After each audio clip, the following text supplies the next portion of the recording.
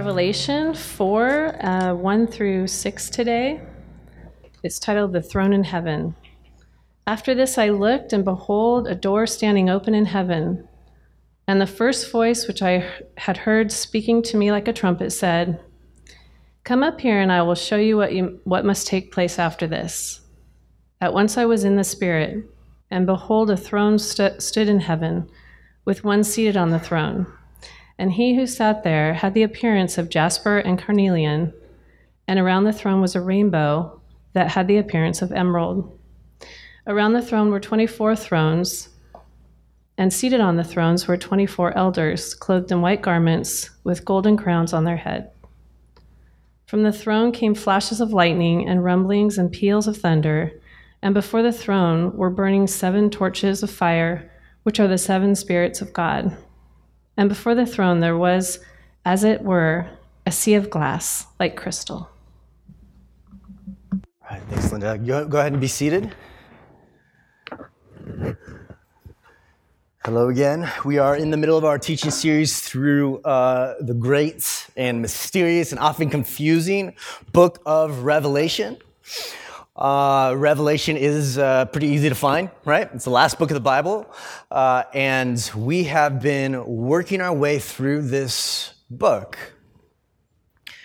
noting that the word revelation comes from the Greek apocalypsis, which literally translates to unveiling. And so the whole purpose of this book, the whole purpose of this teaching series is to sort of pull back the curtain and unveil to us what God is really doing, how God is truly at work, and the difference that his victory makes, the difference that the victory of him makes not only in history for his glory, but also for his church. Let me pray for us, and then we'll go ahead and get started in our text. Father, I'm grateful for your word, grateful for this church family. And I pray, God, that our hearts would be open to being molded and changed by you. That we would humbly acknowledge that maybe the view that we have of you and our understanding that we have of your throne is just probably not big enough. As we spend a short time on a big truth, I pray that the words of my mouth and the meditation on all our hearts would be pleasing to you, God. You are our rock and our Redeemer. It's in Christ's name we pray. Amen. So there is this classic story by Frank Baum called The Wizard of Oz. Probably heard of it, right? How many of you have heard of the story called The Wizard of Oz? Right? Now, whether Frank Baum meant it or not, it's actually a timely parable, I think, of our, what we might call a post-Christian age. All right? What this movement, this era that's defined by self-helpism. Right? The plot of The Wizard of Oz is you've got our main characters, Dorothy, the Lion, Tin Man, and Scarecrow, and they set out on this great journey to get help from a higher power known as the Wizard of Oz. The Tin Man, he needs help because he wants a heart, right? The Lion longs for courage, the Scarecrow wants a brain, and Dorothy, man, she just wants to get home. She's not in Kansas anymore. She wants to go home. And when they finally arrived at the gates of the great Emerald City, enter that city to meet the great Wizard of Oz, what they discover is that this legendary wizard is really no wizard at all. Right? He's just this grand illusion behind a screen of flashing lights and trembling sounds. And each hero in the story finds out that the one thing that they were searching for, they either had already gained on the journey or had all along. The Tin Man learned to love. The Lion risked. the scarecrow thought. And Dorothy, turns out, had the ability to go home the whole time. Kind of messed up, right? And at the end, you find out that they really didn't need that fool behind the curtain.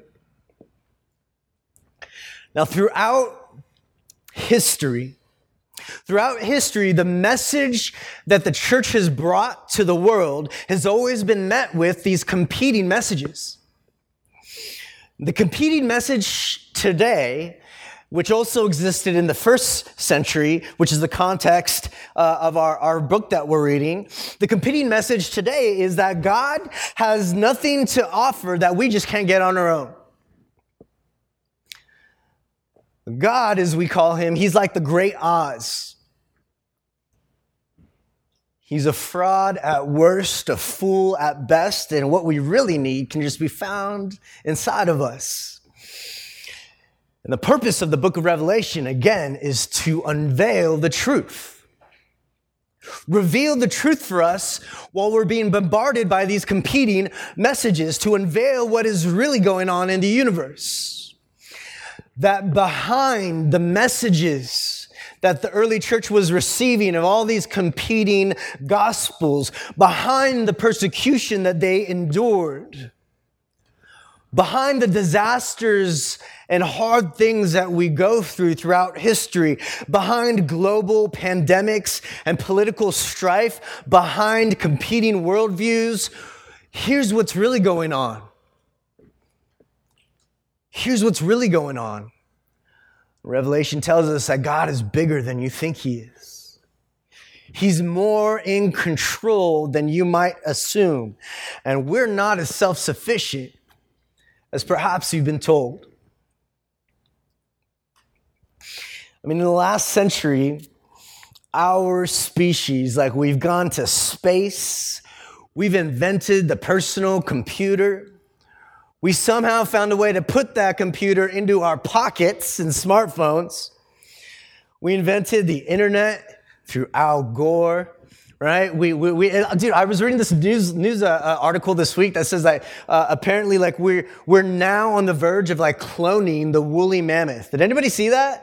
How wild is that? We're on the verge, like they found DNA of a woolly mammoth that obviously it's got some pieces missing to it, and so they're like, oh, like let's just mix that with lizard DNA, and then or some other animal DNA, and like we'll be able to clone a woolly mammoth. They're guessing that we're gonna have our first woolly mammoth in the next like 15 years. It's like, dude, that's literally the plot from Jurassic Park, right?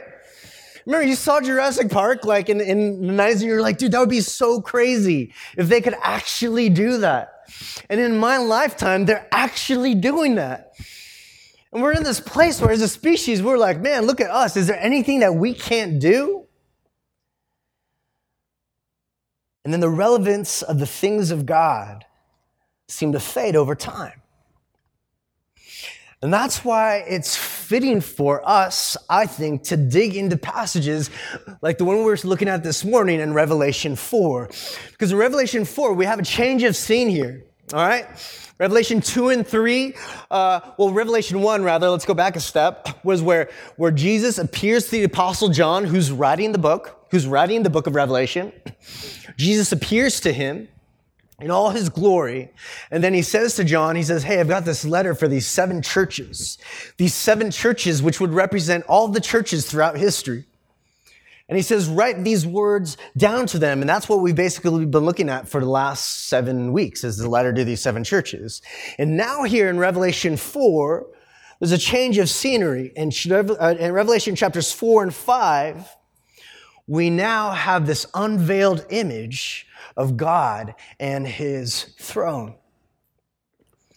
Now, admittedly, there are limits to how we understand that word throne, like today, right? Like we don't have monarchies like they did back then. But for early Christians, there was no confusion about that. All right? There's no confusion about that. That word throne was a word that would signify sovereign rule, absolute control, complete authority. It's a symbol of the absolute, universal, comprehensive, all-supreme sovereignty of God. That's what the throne means in Revelation. From this throne, all the stars receive their orders. From this throne, all the galaxies give their allegiance. From this throne, everything holds together in perfect motion, from the smallest little quark to the greatest supernova. This throne is the throne that's going to cause genuine awe in every human being and consume every expression that we have of our self-sufficiency. And so this transition from Revelation 2 and 3 into Revelation 4 and 5 is where we now begin to look at the throne. Now, it's important for you to know that this transition from chapter 3 to chapter 4 is not a sequence in time, all right? And so what I mean by that is that what we read about in Revelation chapter 4 does not happen on a timeline after chapter 3. Revelation 2 and 3 told us what's happening on the ground amongst the churches. And Revelation 4 and 5 now doesn't happen after that, but it's actually Revelation 4 and 5 is a zooming out. All right? Does that make sense? So what we're reading about in Revelation 4 and 5 is an image, a scene that exists in Revelation 2 and 3 behind the scenes, and that still exists today. All right? So we're zooming out to give us like a panoramic view of what's been happening this whole time as we're going on through Revelation.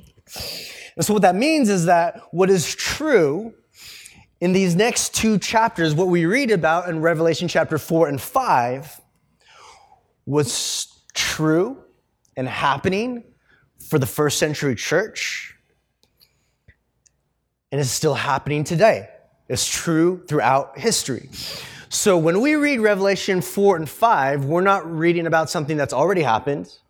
We're not reading about something that's about to happen. We're reading a reality that is being unveiled for us that we can rest in right now. And for the churches that we read their letters in chapter 2 and 3, churches that were feeling pressure to give up, churches that were maybe feeling pressure to renounce Jesus.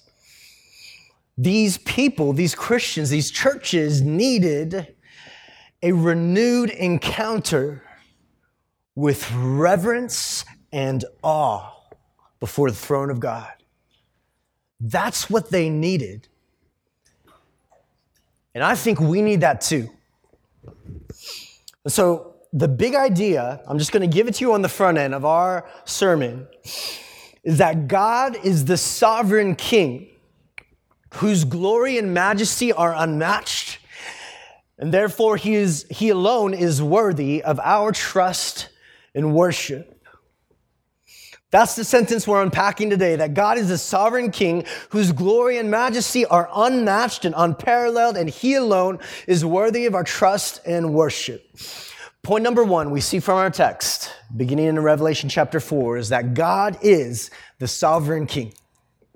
Let's talk about what that means. God is the sovereign King. Look at Revelation chapter 4, verse 1. It says, after this, John is speaking, and he says, after this, I looked, and behold, a door standing open in heaven. Now, really quick, when he talks about heaven, he's not talking about a geographic place, all right? When he uses this word heaven, because sometimes when the Bible talks about heaven, it talks about like the skies, or he uses heaven to describe the stars. But here, that word heaven is not a geographical place, but it's a symbol for where God dwells. It's a place, if we can even call it that, that exists outside the created realm, all right? Where heavenly realities are being described plainly to us. And so John says, after Jesus spoke to him about these letters, he says, I looked and behold a door standing open in heaven.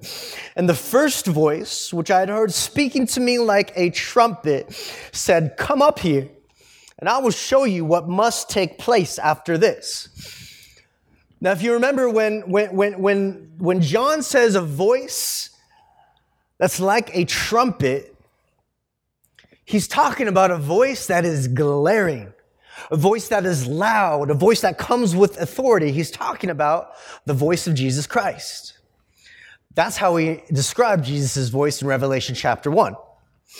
And so he's talking about the voice of Jesus here. And what does the voice of Jesus say to John? It says to come up here. Come up here to do what?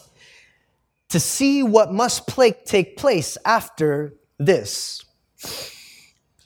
Now, what must take place after this? When he says that, Jesus is referring to what's known as the last days. Right? You've heard that phrase in the Bible before, right? The last days.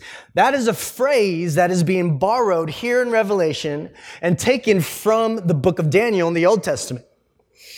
And this is important for you to know that in the Bible, whenever you see the phrase the last days or the last times, what that refers to clearly is the time that is after the life, death, burial, resurrection of Jesus Christ, right?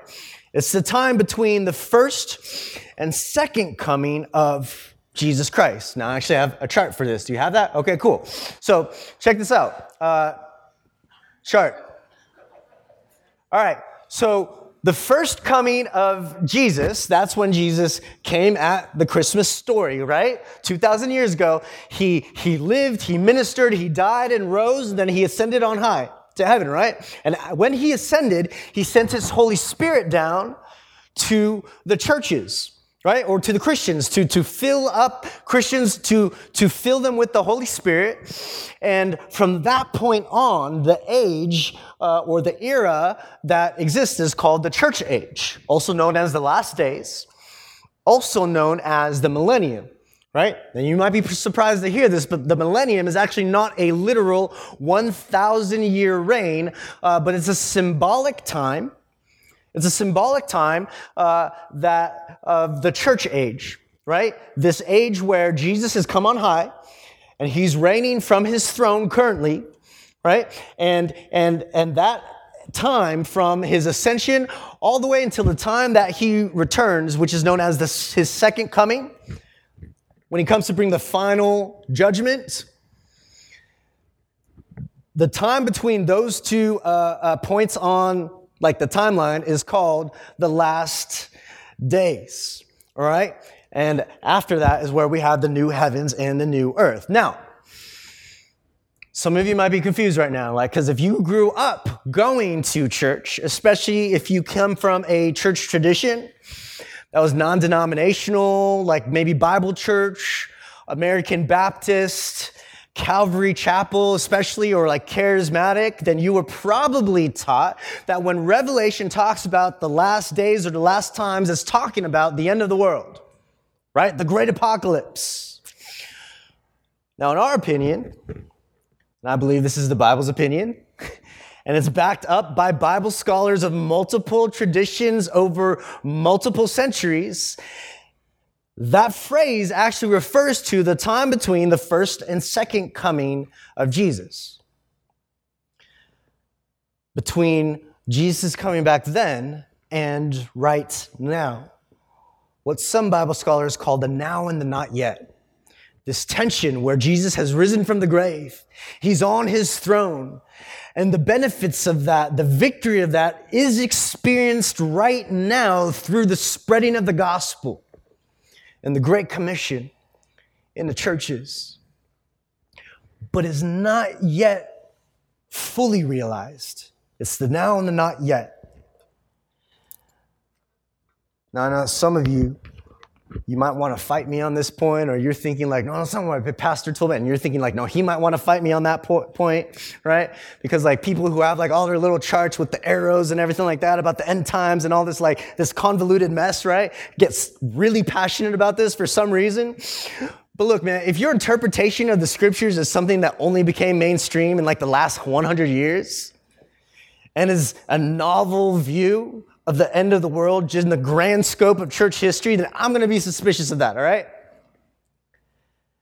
Furthermore, we see elsewhere in the New Testament that the last times refers to the here and now, the time after Jesus ascended and before his second coming.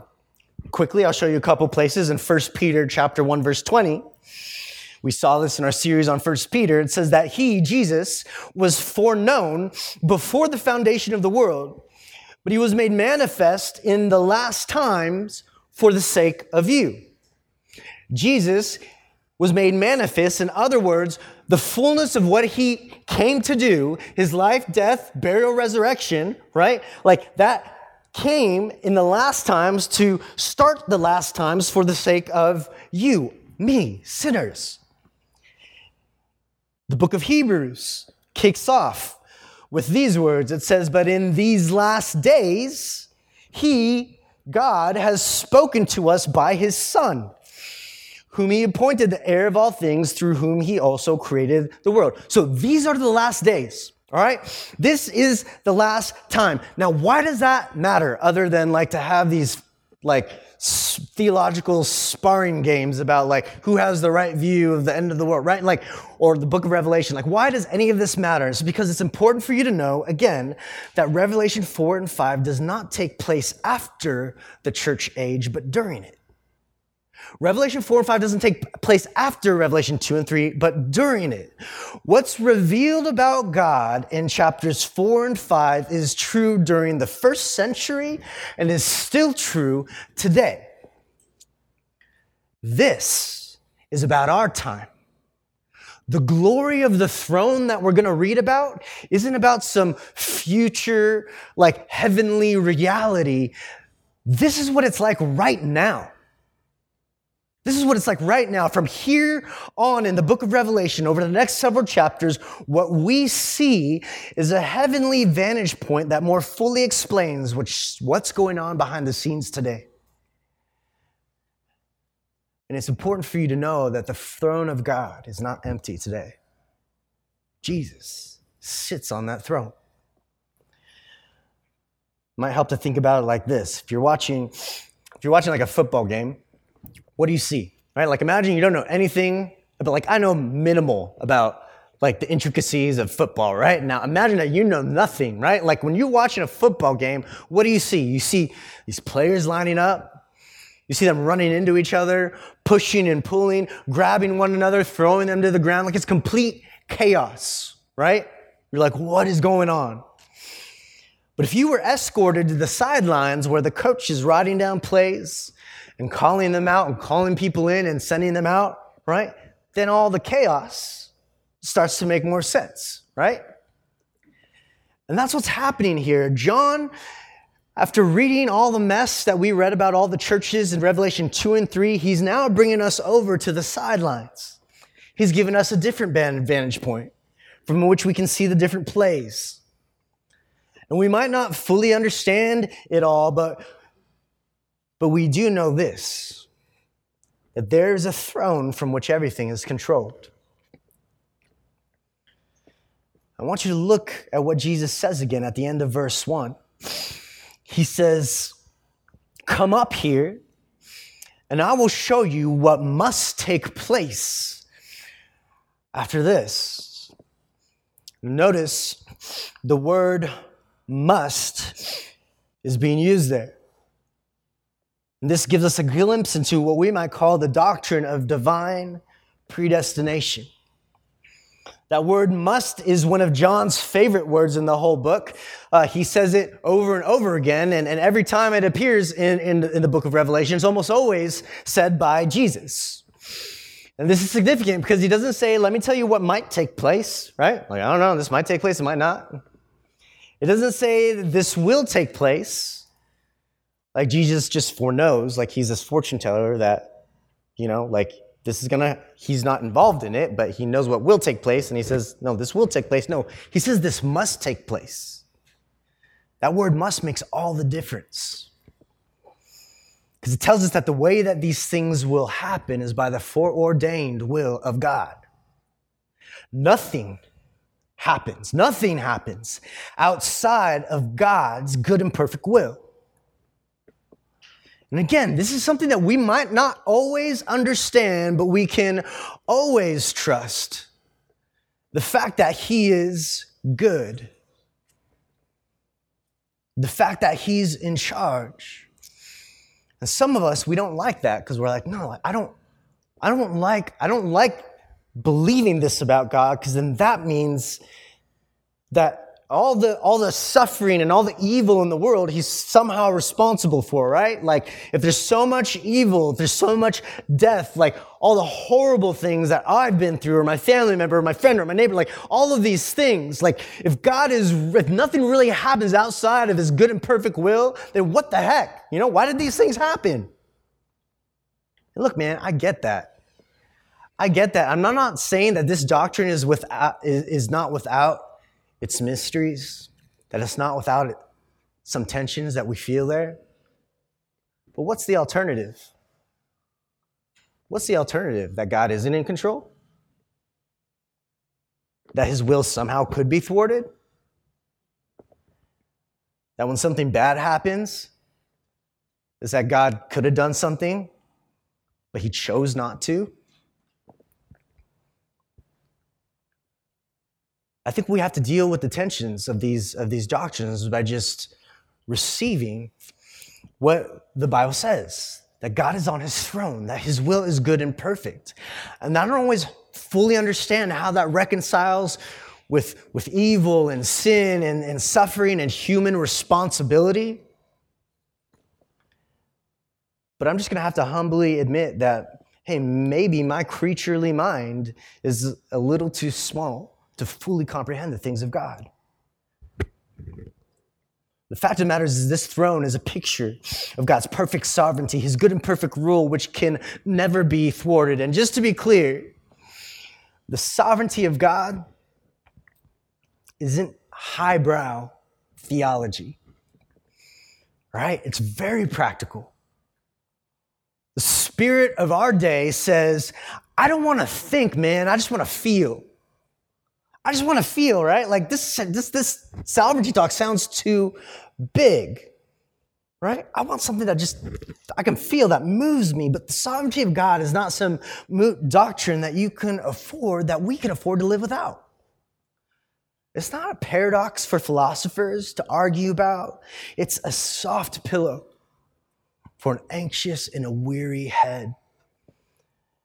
And for the Christians who are receiving the book of Revelation, the letter of Revelation, to Christians who are under the threat of persecution and martyrdom, this is a doctrine that they can rest in. And so God, he is the sovereign king. Number two, his glory is indescribable. His glory is indescribable. Let's quickly look at verse 2 and verse 3. John says that once I was in the Spirit, and behold, a throne stood in heaven, with one seated on the throne. And he who sat there had the appearance of jasper and carnelian, and around the throne was a rainbow that had the appearance of an emerald. Now, what is he saying here? Like, what in the world is he trying to say with all these images and colors, right? Remember, the book of Revelation and what John is writing is considered apocalyptic literature, all right? What that means is that he's using illustrative words, creative images to convey just inconceivable truths. Quick example for us is that years ago, I was sitting with an old friend of mine. And when I say he was an old friend of mine, like he was literally old, right? Like you've ever heard me talk about Pastor Bill before? He was like 92 years old when I was sitting down with him. And at this one point when we were sitting down, he was talking to my wife and I about this new computer that he got that he was just so stoked on, right? It was called the Wow computer. because old people look at it and they're just like, wow, like this thing's amazing, right? Like he could hardly, there's a lot of things that he couldn't do, but this computer was made for somebody that was in his age, somebody that was in their 90s to be able to surf the internet and do research and stuff like that. And he was talking to me about how he loves to randomly run across sermons from his favorite living preacher, who was John Piper. And I was telling him, I was like, dude, Pastor Bill, did you know that John Piper, he's got his own ministry and his own website, right? Like, you don't have to randomly run across it or open an email from somebody, right? Like you can go to his website and download his sermons. And he's like, now, Chris, you used the word website. What is that? And I was like, oh man, how do you explain? He's like, well, it's like this thing on the internet, and like I was trying to explain to him like what a website was, and he's like, no, Chris, you used another word. Internet. What is that? I'm like, how do you not know it? Like, I figured like he's got kids and grandkids and great-grand, like how does he not know what the internet is? And I started to think, like, how do you even describe the internet to a man who doesn't know what a website is, right? I was trying to think of categories that he would understand, right? Talk about using words like information, computer. Obviously, he knew what that word meant, right? Because he just got one. He was really excited about it, right? Electricity, data, right? Like I was trying to think of words that he might understand, just try and reverse engineer, like describe to him what the internet is and what a website was. Now, my point is then, how does one describe the throne room of God? How does somebody describe the throne on which God sits? How do you describe a perfect God who's more magnificent than the most beautiful sunset? More spectacular than the stars, whose wisdom is greater than 1,000,000 Wikipedias? A God who's more loving than a perfect mother or father. How do you describe a God like that? The point is you can't.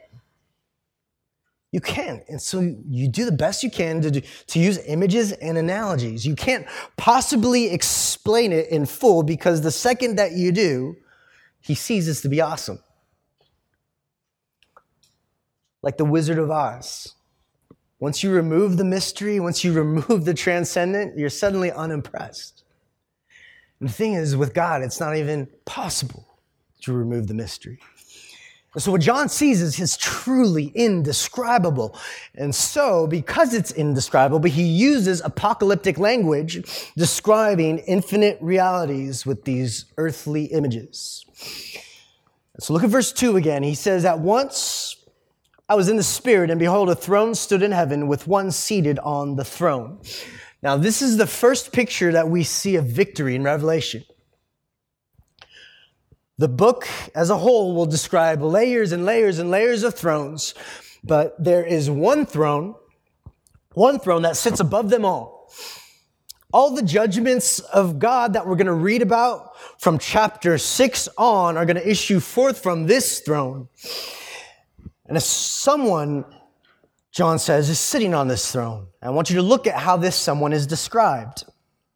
Verse 3 says, he who sat there had the appearance of jasper and carnelian, and around the throne was a rainbow that had the appearance of an emerald. Notice the words he uses to describe God and his throne. There's no facial descriptions, right? He doesn't say he who sat on the throne has a long flowy beard.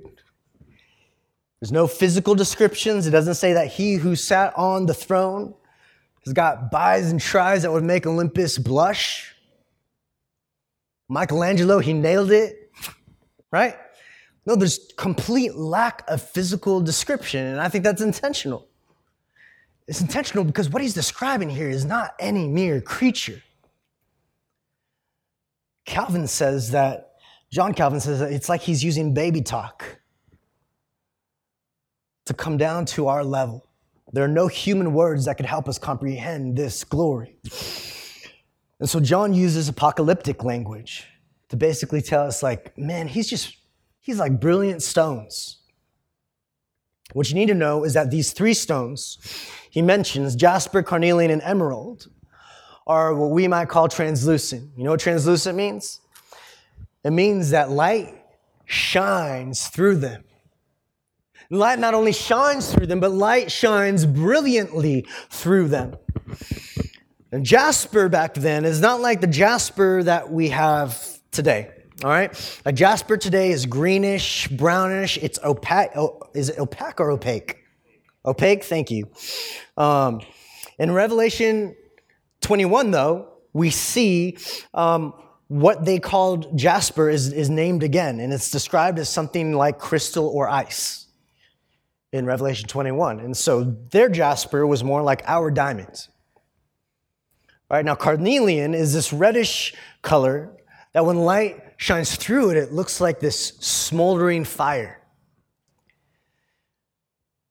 And it says that a rainbow appeared around the throne that had the appearance of an emerald, which again, if you think of the Wizard of Oz, emerald is green, bright, shiny, it's magnificent.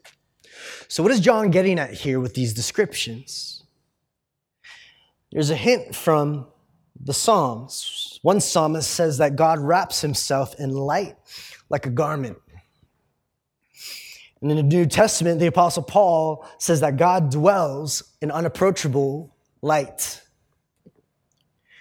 See, the jewels listed here in Revelation 4 are doing what jewels were designed to do, just to magnify the light around it. In this case, to shine the radiance of God's holiness. He is the glorious one. And lastly, we see number 3, that not only is his glory unmatched, but his majesty is unparalleled. His majesty is unparalleled. Read verses 4 through 6 with me. This is the rest of our passage. It says, around the throne were 24 thrones. And seated on those thrones were 24 elders, clothed in white garments with gold crowns on their heads. And from the throne, that's the main throne, came flashes of lightning and rumblings and peals of thunder. And before the throne were burning 7 torches of fire, which are the 7 spirits of God. And before the throne there was, as it were, a sea of glass like crystal.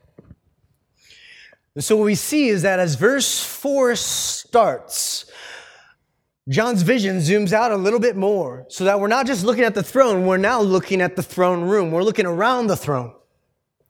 He zooms out further to see what is around this great throne. And what we see is that this throne is at the center of everything. It's at the center of everything. It's not a person who's at the center of everything. It's not a nation that's at the center of everything. It's not a king or a politician or a political party. But the throne of the living God is at the center of all creation and all heaven. Man, if you take your cues from most modern American evangelical teaching, then you might be excused for thinking that we sit at the center of the universe. That America is at the center of God's plan. And that God's gaze is fixed on us. But that's not the vision that John sees here. It's actually better than that. It's much better than that. It's much more hopeful than that. Nothing in all creation comes close to the center of this throne. All people, all creatures, all nations, all kingdoms, they all revolve around this throne. And again, John uses apocalyptic language to describe what surrounds this throne.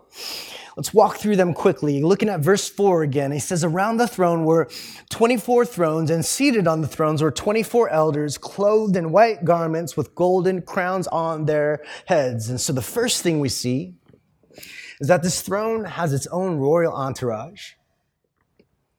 Right? You know how whenever like someone important makes this public appearance, they're never alone. They're always rolling deep. It's a way of marking their rank, marking their position. And these 24 elders are angelic beings. Elsewhere, they're described as the heavenly council of God. And it's not because God needs the council. It's a way to depict to us a picture of us, of the difference between us and God's throne. That there's so many layers of elders and authority between us and Him. Quick example, when I wrote my book on the fear of God in 2012, my publisher asked me to gather some endorsements, right?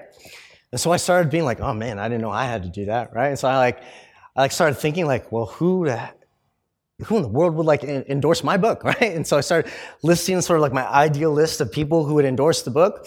I started emailing some of my living heroes in the faith. And what would often happen is I send an email through a website, right?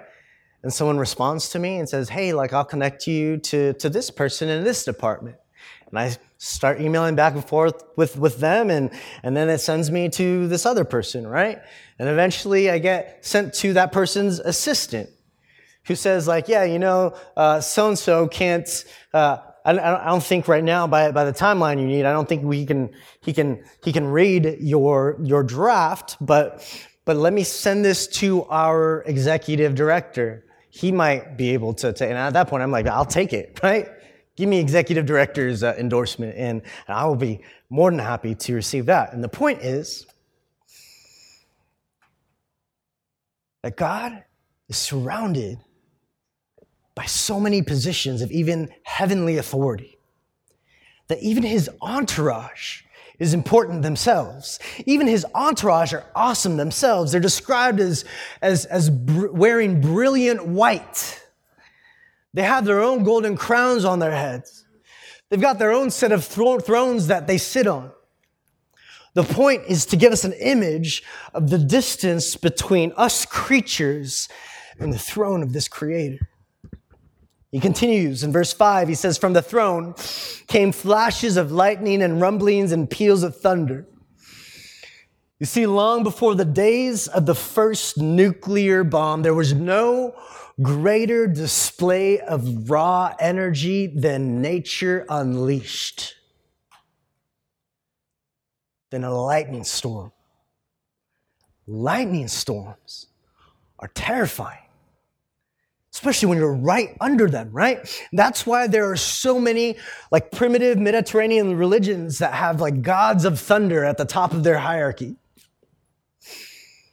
This phrase, flashes of lightning, rumblings and peals of thunder, that phrase is significant in and of itself. It actually appears 3 other times in the book of Revelation, also in chapter 8, chapter 11, and chapter 16.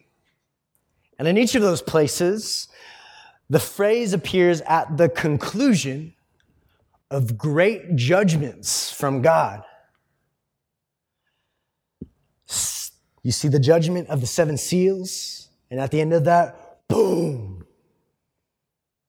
Flashes of lightning, rumblings, peals of thunder. Then after that, you read about the 7 trumpets, and then boom! Then after that, you read about the 7 bowls of wrath, and then boom! Flashes of lightning, peals of thunder. It's almost like flashes of lightning, rumblings, and peals of thunder are like a great divine supernatural exclamation point. And what's significant about that is that right here in chapter 4, we actually discover the very source of those rumblings. Chapter 4, verse 5 literally says, from the throne came flashes of lightning and rumblings and peals of thunder. In other words, the one who sits on this throne is responsible for all those heavenly displays of greatness that we're going to hear about again and again and again. Verse 5 continues and says, before the throne were set burning 7 torches of fire, which are the 7 spirits of God.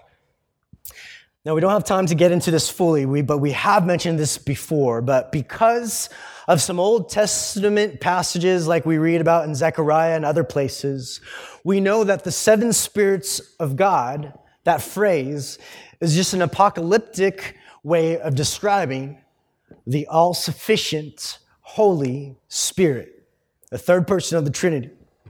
This is John's way of saying that before the throne of God is the all-sufficient Holy Spirit, the one through whom God's eternal purpose will be established in this world. There's a reason that at Pentecost, when Jesus ascended on high and sent his Holy Spirit down, there's a reason that why at Pentecost that the symbol of the Holy Spirit coming down was that everybody had these tongues of fire floating above them. The fire signified the Holy Spirit is here now. The Holy Spirit is upon you now. Now, why is this significant? Because these early Christians receiving this letter are probably wondering, how will the gospel possibly overcome the shadowy power, the overshadowing power of Rome? How will the gospel overcome the power of our culture? You might wonder today, how could the gospel possibly overpower these competing messages? Through the lamp of God's Spirit. That's how. The Spirit who exists at the foot of the throne. The point is this, that the King who sits on this throne lacks no thing. He lacks nothing. This King depends on no one. The God who rules all heaven and all earth does not need us. This is not a picture of a God who saved us and loves us and welcomes us into his family because he's relationally codependent and in desperate need of somebody to love him back. No, he doesn't need anything. He doesn't love us and save us and make us his family in order to be fulfilled in and of himself. He does that as an overflow of the fact that he's already sufficient in and of himself. He lacks no thing. He doesn't need us. He's the all-sufficient Spirit. And lastly, verse 6 says, before the throne, there was, as it were, a sea of glass like crystal. Now, to understand what's being said there, it helps to know that some of the most well-known Old Testament passages of God's throne are found in Exodus and in Ezekiel. And in the book of Exodus, when Moses and the elders are given a vision of God's throne, it says that they're looking up at God's throne, and it says that under his feet was pavement that was clear as the sky. In other words, that there is something that separates God above all creation below. Later on in the book of Ezekiel, the prophet Ezekiel describes the throne of God, and he says that there's 4 living creatures that are worshiping God. And above these creatures is this canopy. And this canopy is like ice. And above that canopy is God's throne. Again, it's a picture of the separation between the Creator and the creation.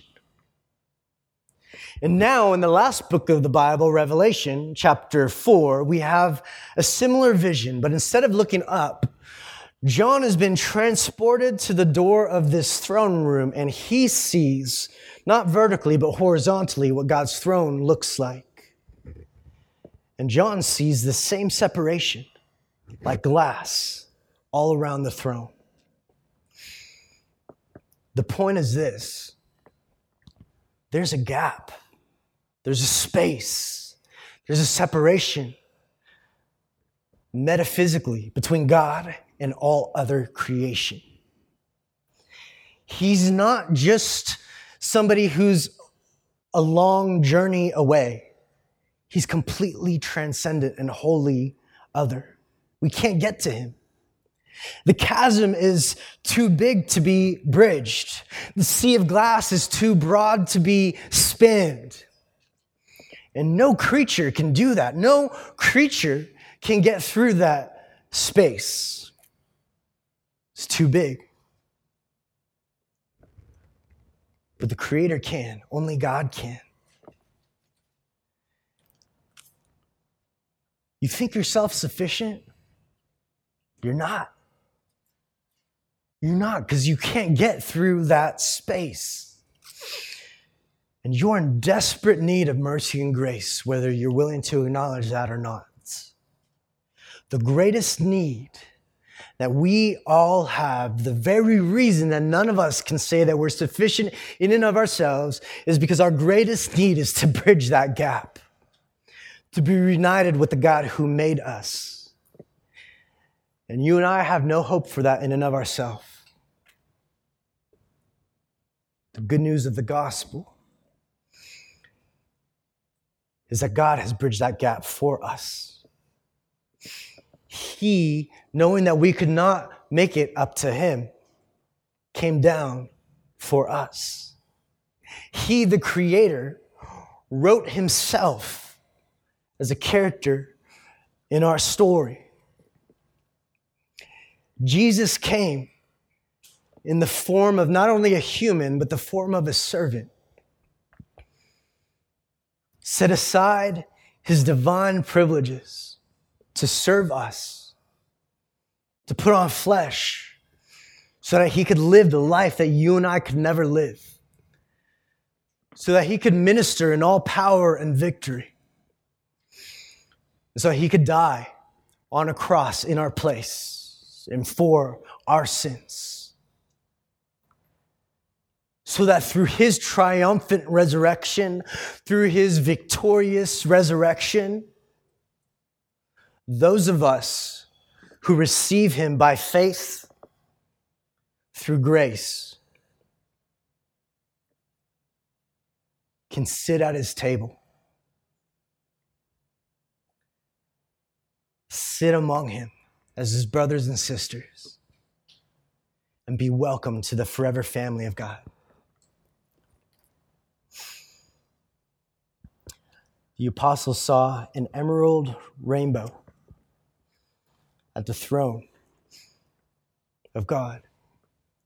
Where else did we see a rainbow in the scriptures? The days of Noah, right? When God judged the world, judged humanity by flooding the earth. But for his people, when that flood came, for his people, he delivered them. And what was the sign of this mercy that he showed them? A bow that he set into heaven.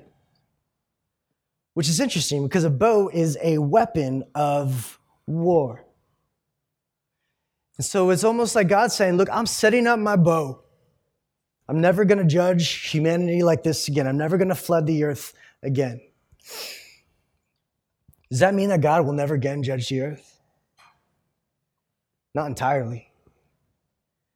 It tells us that there's a day coming. We saw on the chart the second coming of Jesus, when Jesus will come to bring a final judgment. God will judge all the living and all the dead at that point, before he ushers in the new heavens and new earth. And he's going to pick up that bow again. But instead of bringing down the water, he's going to bring down the fire. Final judgment will be poured out. Before his children, there's a sign of that rainbow. The ark of Jesus Christ. We're reminded that for us, the war bow has been hung in heaven.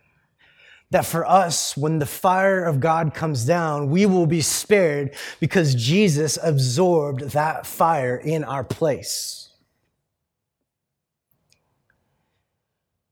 You see, the throne room of God is a place of glory and splendor and majesty and trembling.